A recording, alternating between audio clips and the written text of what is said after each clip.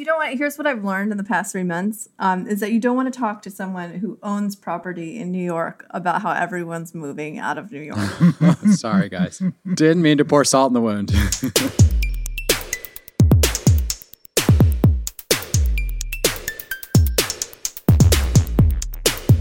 Hello, good morning, everybody, and welcome to the Stack Overflow podcast. I'm Ben Popper here with my co-hosts Paul and Sarah. Good morning, y'all. Hey, good morning. Good morning, Ben. Good morning, Paul. So this morning, my dad, who's visiting, asked me, Ben, what's Snowflake? And I said, I don't know, cloud, data, something based, I don't know. That's a very risky question from a dad. Like, you know, it could be that he was reading the wrong part of Twitter and he's like, I need to understand these snowflakes. It could be that he put his whole retirement fund in on Snowflake and needs to know. Either somebody called him a snowflake or he invested in Snowflake. It was hard to know. But he plays the market, so I guessed IPO. They had a big IPO and I was reading up on it. And so just see if you can help me sort of unpack this sentence and then explain why this would be a useful tool for, you know, modern tech stack, modern developers, modern software companies. It says, Snowflake produces database software that uses the same standard as Oracle, but can be used in the cloud and scaled up and down as needed with variable pricing to match. While there are other large US cloud providers like Amazon and Microsoft and Google, Alphabet, that offer similar services, Snowflake is the only standalone company offering such software to run on all of their cloud platforms. There's not really a pure play company on the market like Snowflake, said independent technology investment analyst Beth Kindig. So they're a startup, they're a pure play, it's data in the cloud. Is there anything special and interesting here? What happened? Why are they in the news? Help me understand this. They went public and it was a very successful IPO. Yeah, they started their IPO at 120, it looks like. They kicked it off at 120. Yeah, it went up to 250 and now their Snowflake is worth $70 billion. Oh, okay. Well, I know what, I remember this. Yeah, now is a great time to buy a house in the mountains and get into making your own jams. Because if that's what's happening with our market in cloud services mid-pandemic. I'm on board with you with that, but I feel like we've been saying that for 5 years, and I've been putting on my safety belt every time. It's just going to get worse. It's just going to be a worse crash. Right. No, okay. I mean, here's where my brain goes, right? First of all, it's been around for a while. Good for Snowflake. Gotta be frank, I pay a little bit of attention to this world. Never popped up on my radar. So clearly, problems with me. Yeah, no, actually, this happened. This is something I went through last year, actually, because some folks at Snowflake reached out for some help with managing their questions in the community. We have a report that we run every so often that shows us the trajectory of certain tags, right? Like the growth rate, what tags are growing. They popped up on that chart, just growing super quickly. So they've definitely been growing fast in our ecosystem. So they have a product that has a tremendous trajectory. And like many tech IPOs, big revenue growth and bigger losses. That's a story I've also heard before. Would you agree with the market that they're worth more than Dell? I don't know that software companies are worth more than like $1,000. No, just kidding. The 50 billion, 60 billion. And then you look and it's like Ford worth 500 million. And you're like, how does any of this make sense? This is all pretend and lives in computers. Right. So, I don't know. Sure. Stocks is all about projections of future earnings. So if you can be like, look, my chart is going up and to the right, as long as it doesn't change, people are like, wow, well, someday you'll be worth infinite money. And then they will accept a pretty bonkers valuation. Friends, this should not be taken as a future-looking statement. This is just based on past performance and Ben's deep understanding of stonks. All right, the other story I thought I'd bring to you this morning was a little tweet I saw. There's some new stuff that just arrived from GitHub. Take the command line to the next level. Does this interest you? Would this change the way you work day to day? So one thing that if you use GitHub often, and especially if you're moving between repositories, is that you find yourself often switching from the CLI to the web as you start creating pull requests and doing other things. So I think the ability to create pull requests from the CLI is very interesting and allows for less of a context switch. I think it would take getting used to. I'm looking forward to trying it. But it seems like you can do a lot more, which I mean, it seems like this is a long time coming. I mean, it's like 10 years coming. Yeah. Will this allow me to never again have to create a repository locally, go to GitHub, create the repository, and then copy and paste that? That would be so nice. That's all I want to do. I want to upload a repository directly to GitHub without having to go through that. Yes. Well, apparently you can. Look at that. That's 90%. They make your day so much. 90% of my Yeah. GitHub usage is some crappy 4-file repository. I made a deal with myself that I will have a folder called dev, and that all my little weekend projects and so forth will actually live in there and then end up on GitHub version controlled, so that yeah. like, just so I have a record, because I work on these projects and then I'll go back. This will happen to both of you, bless you. You go back and you're like, oh, I actually built that 4 years ago. Because it's just the same like dictionary files over and over again. Good job, GitHub. Thank you. I'm glad you're... yeah, looking forward to using it. Yeah. Yeah, it's fun when people build little things like that where it's like, yeah, this is 10 seconds out of every hour that I just despise, and now I can skip that part. That's great. It's good of them because very few of their users actually use the command line to use Git, a command line utility. So it's great for them to recognize. Ironically, it's in the name. Yeah. Yeah. It does seem like, why so long? Well, product roadmaps, Sarah. Product roadmaps, that Jira ticket for make it actually usable for the users, like that was just sitting there. Just hasn't been a prioritized. What's funny is that, they just started doing their public roadmap. So maybe those things could be linked. They don't use Jira. I should be really clear. Of course they use GitHub issues. Oh no, what was the one that started with Red that was based on Ruby? There have been so many, but they better use GitHub issues. Yeah. The other day we were talking about VS Code and how popular it was and how that had changed quite a bit over the last like 5 or 10 years. And then I saw a story that they were going to sort of deprecate that, slowly take it away and like merge those same things into GitHub because they want everybody to just basically be in one place. Did you see that? I know. So that I saw that you linked that. It wasn't VS Code. It was VS Code Cloud or something like that. It was basically like the cloud version of like where you can IDE in the cloud. Gotcha. The VS Code is still alive and well. Okay, great. I was wondering why they would get rid of something that was so popular. I don't know why those don't fully catch on. I can't, like, it should be really obvious. Remember Cloud 9? I do. Yeah. I do. Like, it should be like I open my browser and I start coding. I think Glitch does a good job with this. Like, they all do. And then somehow I am starting another freaking project in Emacs on my desktop. Yeah, somehow you got me from Vim to Visual Studio Code, but you can't get me past that. And I don't know why, because it's, what I really want? I actually love, especially for JavaScript, like I want that live inspectable view in the REPL and like it's almost there. We're almost where like Smalltalk was in 1979, but not quite. Yeah. Sarah, you had a very important thing to talk about. It's actually a very important thing. I'm being a little ironic, but it's serious. They're doing something interesting over in JavaScript land. Yeah, so this week we heard the news that Moment.js is being not sunset, but they're not addressing new issues. And all right, so wait, what's Moment.js for those of us who've never had to program JavaScript 8 time? So Moment.js is something that solves the hardest problem in programming, which is dates and time zones. And it's been a juggernaut. Like it's just part of life. Yeah, it's a huge library. And this is another case where as open source maintainer, you just want to be done. You don't want to be, I've done my work. You're welcome. This is finished. And you can still have it if you want to. And people really don't like to hear that, but we're human beings. We're not machines. Well, you know what? That is built into the culture. Like, if you go look at the FTP site, when's the last time that sed and grep got a significant update? Yeah. People do keep eyes on them, and there are kind of owners, but they're not. Nobody's full-time job right now, I don't think, is grep. Someone's listening right now, really upset. Oof, this will be a rough one to admit, but I do like to go read the source code of Unix utilities because, like, cal and stuff like you're.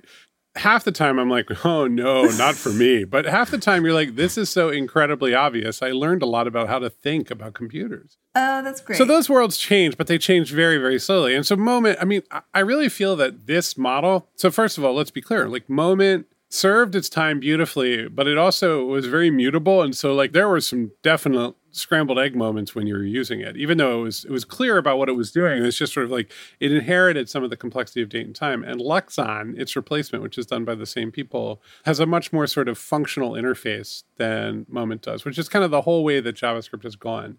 And so like they did a good job. They're going to support all the code that's out there. I'm sure that there will be security fixes. But yeah, call it done. Date and time doesn't need to change anymore for you. Yeah, and another thing that came of this, though, that I thought was really interesting, and it's unclear to me, chicken and egg kind of thing, if this led to Moment being sunset, or I don't know the right word here, because it's not being sunset, it's just not being maintained anymore, maybe. It's like gently, it's end of life, right? It's gently deprecated. End of life. Except it's open source, so it can be around for 100 years if people wanted to. As long as GitHub doesn't IPO, and then has GitHub IPO? GitHub's owned by Microsoft, Sarah. Never mind. Yeah. Has Microsoft IPO? You should talk to somebody from the .NET Governance Foundation. What's a mutual fund? I like that. We need to search for the word, right? Like gently put out to pasture, do not resuscitate, right? It's like, no, don't fix it anymore, but also we're not going to shut it down. Yeah. So the one chicken and egg thing here is that something that happened around the same time was that Chrome, the inspector tool in Lighthouse, it started flagging Moment as a library you should replace. So they added a new feature to Lighthouse, and it will tell you. So if you look at the feature, if you actually look at the picture that it gives you, the vibe you get, or like what I thought looking at this was, oh, okay, this tool is actually looking for larger libraries and letting me know. So it's doing it by size. But actually what I learned was it's not doing it by size. The Lighthouse team is actually flagging specific libraries that they think people should not use. And Moment was one of them. It is time to upgrade for Moment. It's true. Luxon, it makes life a lot easier. There's a couple other ones that are really good. I think, though, that it's a little bit scary that the Chrome DevTools team is deciding what libraries should be used and what aren't. I know that there's a bunch I know that they've been reaching out to some other folks to see if they can recommend it. The way the tool is communicated is different than what it actually is. Your argument is that they should be more of a neutral party unless there's like an obvious security issue? Yeah, exactly. Like if you want to do it on size, right? Like look at all the libraries I'm using. If there's a really big one, say, hey, here's this really big one. Like maybe you should be using something different. But for them to determine a list of libraries they're no longer fans of, I don't know, this little concern. In my heart, I know you're right. In my head, I've stopped caring, and I don't know who I am right now. Like, there's a part of me that's just like, yeah, whatever. That thing, man, when that thing would catch you on a mutable date variable, you would really be in a world of pain. And then there's another part of me that's like, yes, it's incredibly important that very large platforms don't simply determine how everyone uses and applies web technologies. Instead, the core platform should be secure. Yeah, but take it away for a moment and turn it into like a library that you've built at Postlight that y'all are still working on. Oh, yeah, that would... for some reason, the Chrome dev team just doesn't like it, or they have a competing library that they'd rather you use. That's a gross feeling. It's a bad. Yeah. I have the term. What about emeritus or emeritus? It's emeritus, I think. Yeah. Emeritus. It's a library. The library's got emeritus status. It's still there. It's still welcome it comes to all those events at the college. Right. It still teaches like one class or like. Shouldn't still be coming to parties, but somehow does. It does. Puts on the fancy wizard robes for the graduation ceremony. Yeah. So we got a question to the podcast email asking if we could talk a little bit more about what's going on with relocation and what's going on with changing benefits, because Sarah and I had chatted about this a little. So there's a story from Bloomberg from yesterday. Stripe workers who relocate get a $20,000 bonus and then a 10% pay cut. So you leave San Francisco and New York, you head to the middle of the country, they'll give you $20,000 and then a 10% pay cut. And then there's a long thread here on our programming sort of trying to work that out. Well, if you move to Ohio and Kentucky with a 10% pay cut and a 40% cut in the cost of living, you might come out ahead. Are you saying I have hippos in my swimming pool? I'm not saying you can't. And then there's a long digression here on whether or not hippos can live in Ohio. But bigger picture, I think this is pretty interesting that, a lot of people are considering relocating. It isn't just COVID now. It's COVID plus the wildfires, which have hit California again and again and again and really affected the Bay Area. And I wonder if we're going to see this like sort of mass migration of people to other areas. Yeah, well, Ben, you could talk about it. You've given up on New York City and the people, the city that birthed you, and now you've run to northern New York. Right. Yeah, where's my $20,000 bonus? I don't know. It hasn't arrived yet. I'm waiting. Yeah, I mean, I made my decision based on the fact that I had 2 young kids, and so we just felt like we needed space. And also, I made my decision based on the fact that I really wanted them to get in-person school, and they're offering that up here and not offering that really in New York. So those were my decisions. The hippos were a plus. The hippos were definitely a plus. But I also was reading this big story about like, you know, the fact that, yeah, climate change is making these significant sort of disaster events happen more often and happen more aggressively. And that there's, you know, sort of a scientific consensus that a lot of people are going to be moving away from the coast over the next 20 years. So I feel like maybe we're starting to see the beginning of what could be like a, I don't know what you want to call it, an inlanding, a moving inwards, a moving north and moving in. An inland migration. Yeah. This always comes up we're a small org. The rates for talent tend to be about, they level out even over like the course of a couple of years. You'll find that there are very few bargains in the world. It's definitely like cost of living factors in when you're determining comp. Probably, what was it? Like they said, a 10% reduction. Yeah. That's probably about normal. I mean, I don't know. You have to be at a really significant scale in order to think in that macro way about people's salaries. In general, what happens in a smaller org is you're like, oh, that seems pretty good. No, they're living out there. All right, well, that's fine. Let's just make it work. You don't think about the macroeconomic picture. You think about the individual, and you think about like where they're at and what they're asking for. And where you see it is like if someone's moving to New York City to be closer to our firm, we're going to need to comp them more because the cost of living is greater. And that's happened a couple times. So it's often more in the other direction than it is in this sort of like, look, I'm in a services business. I need an office where people can come and see how we work and talk to us. That is real. I can't see the cool snacks your developers eat. For real. Like there is an element of like, that's how humans make decisions. And if you want to factor that out and have a story about how that could all work remotely, that's great. Go build that firm like that. I think you could probably even succeed. But the pattern that I know works involves a lot of interaction with human beings around big tables. And so like that's going to happen again because that's how humans are. But will it change a lot because we went through an incredibly disruptive and really long period of time where we had to reevaluate a lot of the ways we work?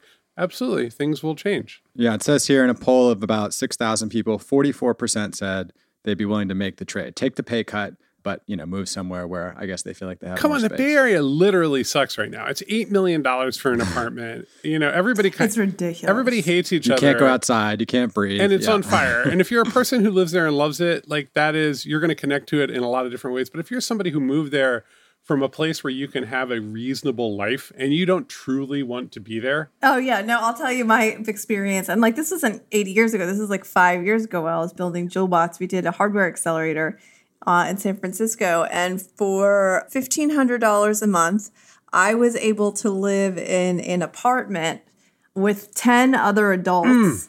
And the apartment was like someone's garage. And we were commanded by our landlord to not answer any questions of anyone that walks up on to us on the street with questions about where we're living. Oh my God. For the low price. Right. No, I mean that it's just that criminality, and it's here. Look, I get a lot of people over the years who are like, "Should I move to New York City?" My answer is typically, I mean, it's really up to you. You should figure out ways to spend time here first. But if someone is over 30 and they have kids or they are in a settled life, the answer is no. Well, it's not. Yeah. It's not a no. It's just like you will be giving up a lot and probably a lot more than you consider. And the way I describe it is like an urban area is essentially a large technology of its own, right? Like it's just a set of interlocking technologies that you can either commit to master, but there are tremendous trade-offs.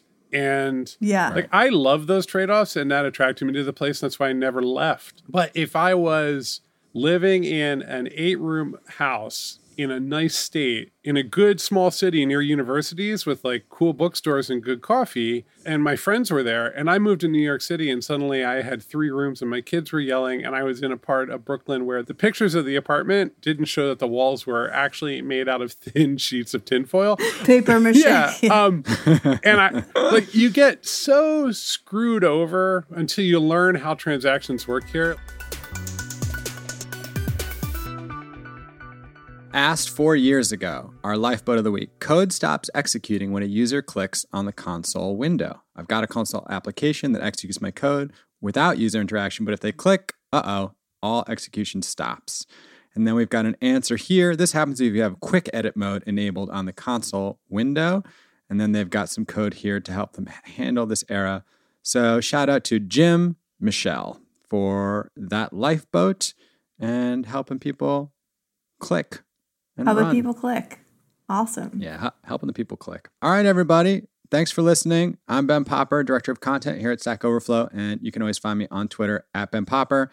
If you're having experience as a software developer where you're thinking about moving or your company is offering up some kind of incentive that deals with salary, we'd like to hear about it because I think this is a topic that's on a lot of people's minds, and we're curious to know what y'all are thinking.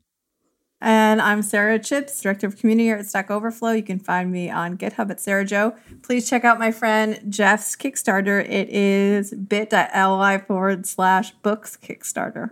And I'm Paul Ford, friend of Stack Overflow, co-founder of Postlight. You know what? Just go check us out, postlight.com. That I won't even try to explain it. Great digital services firm. That's what we like to hear.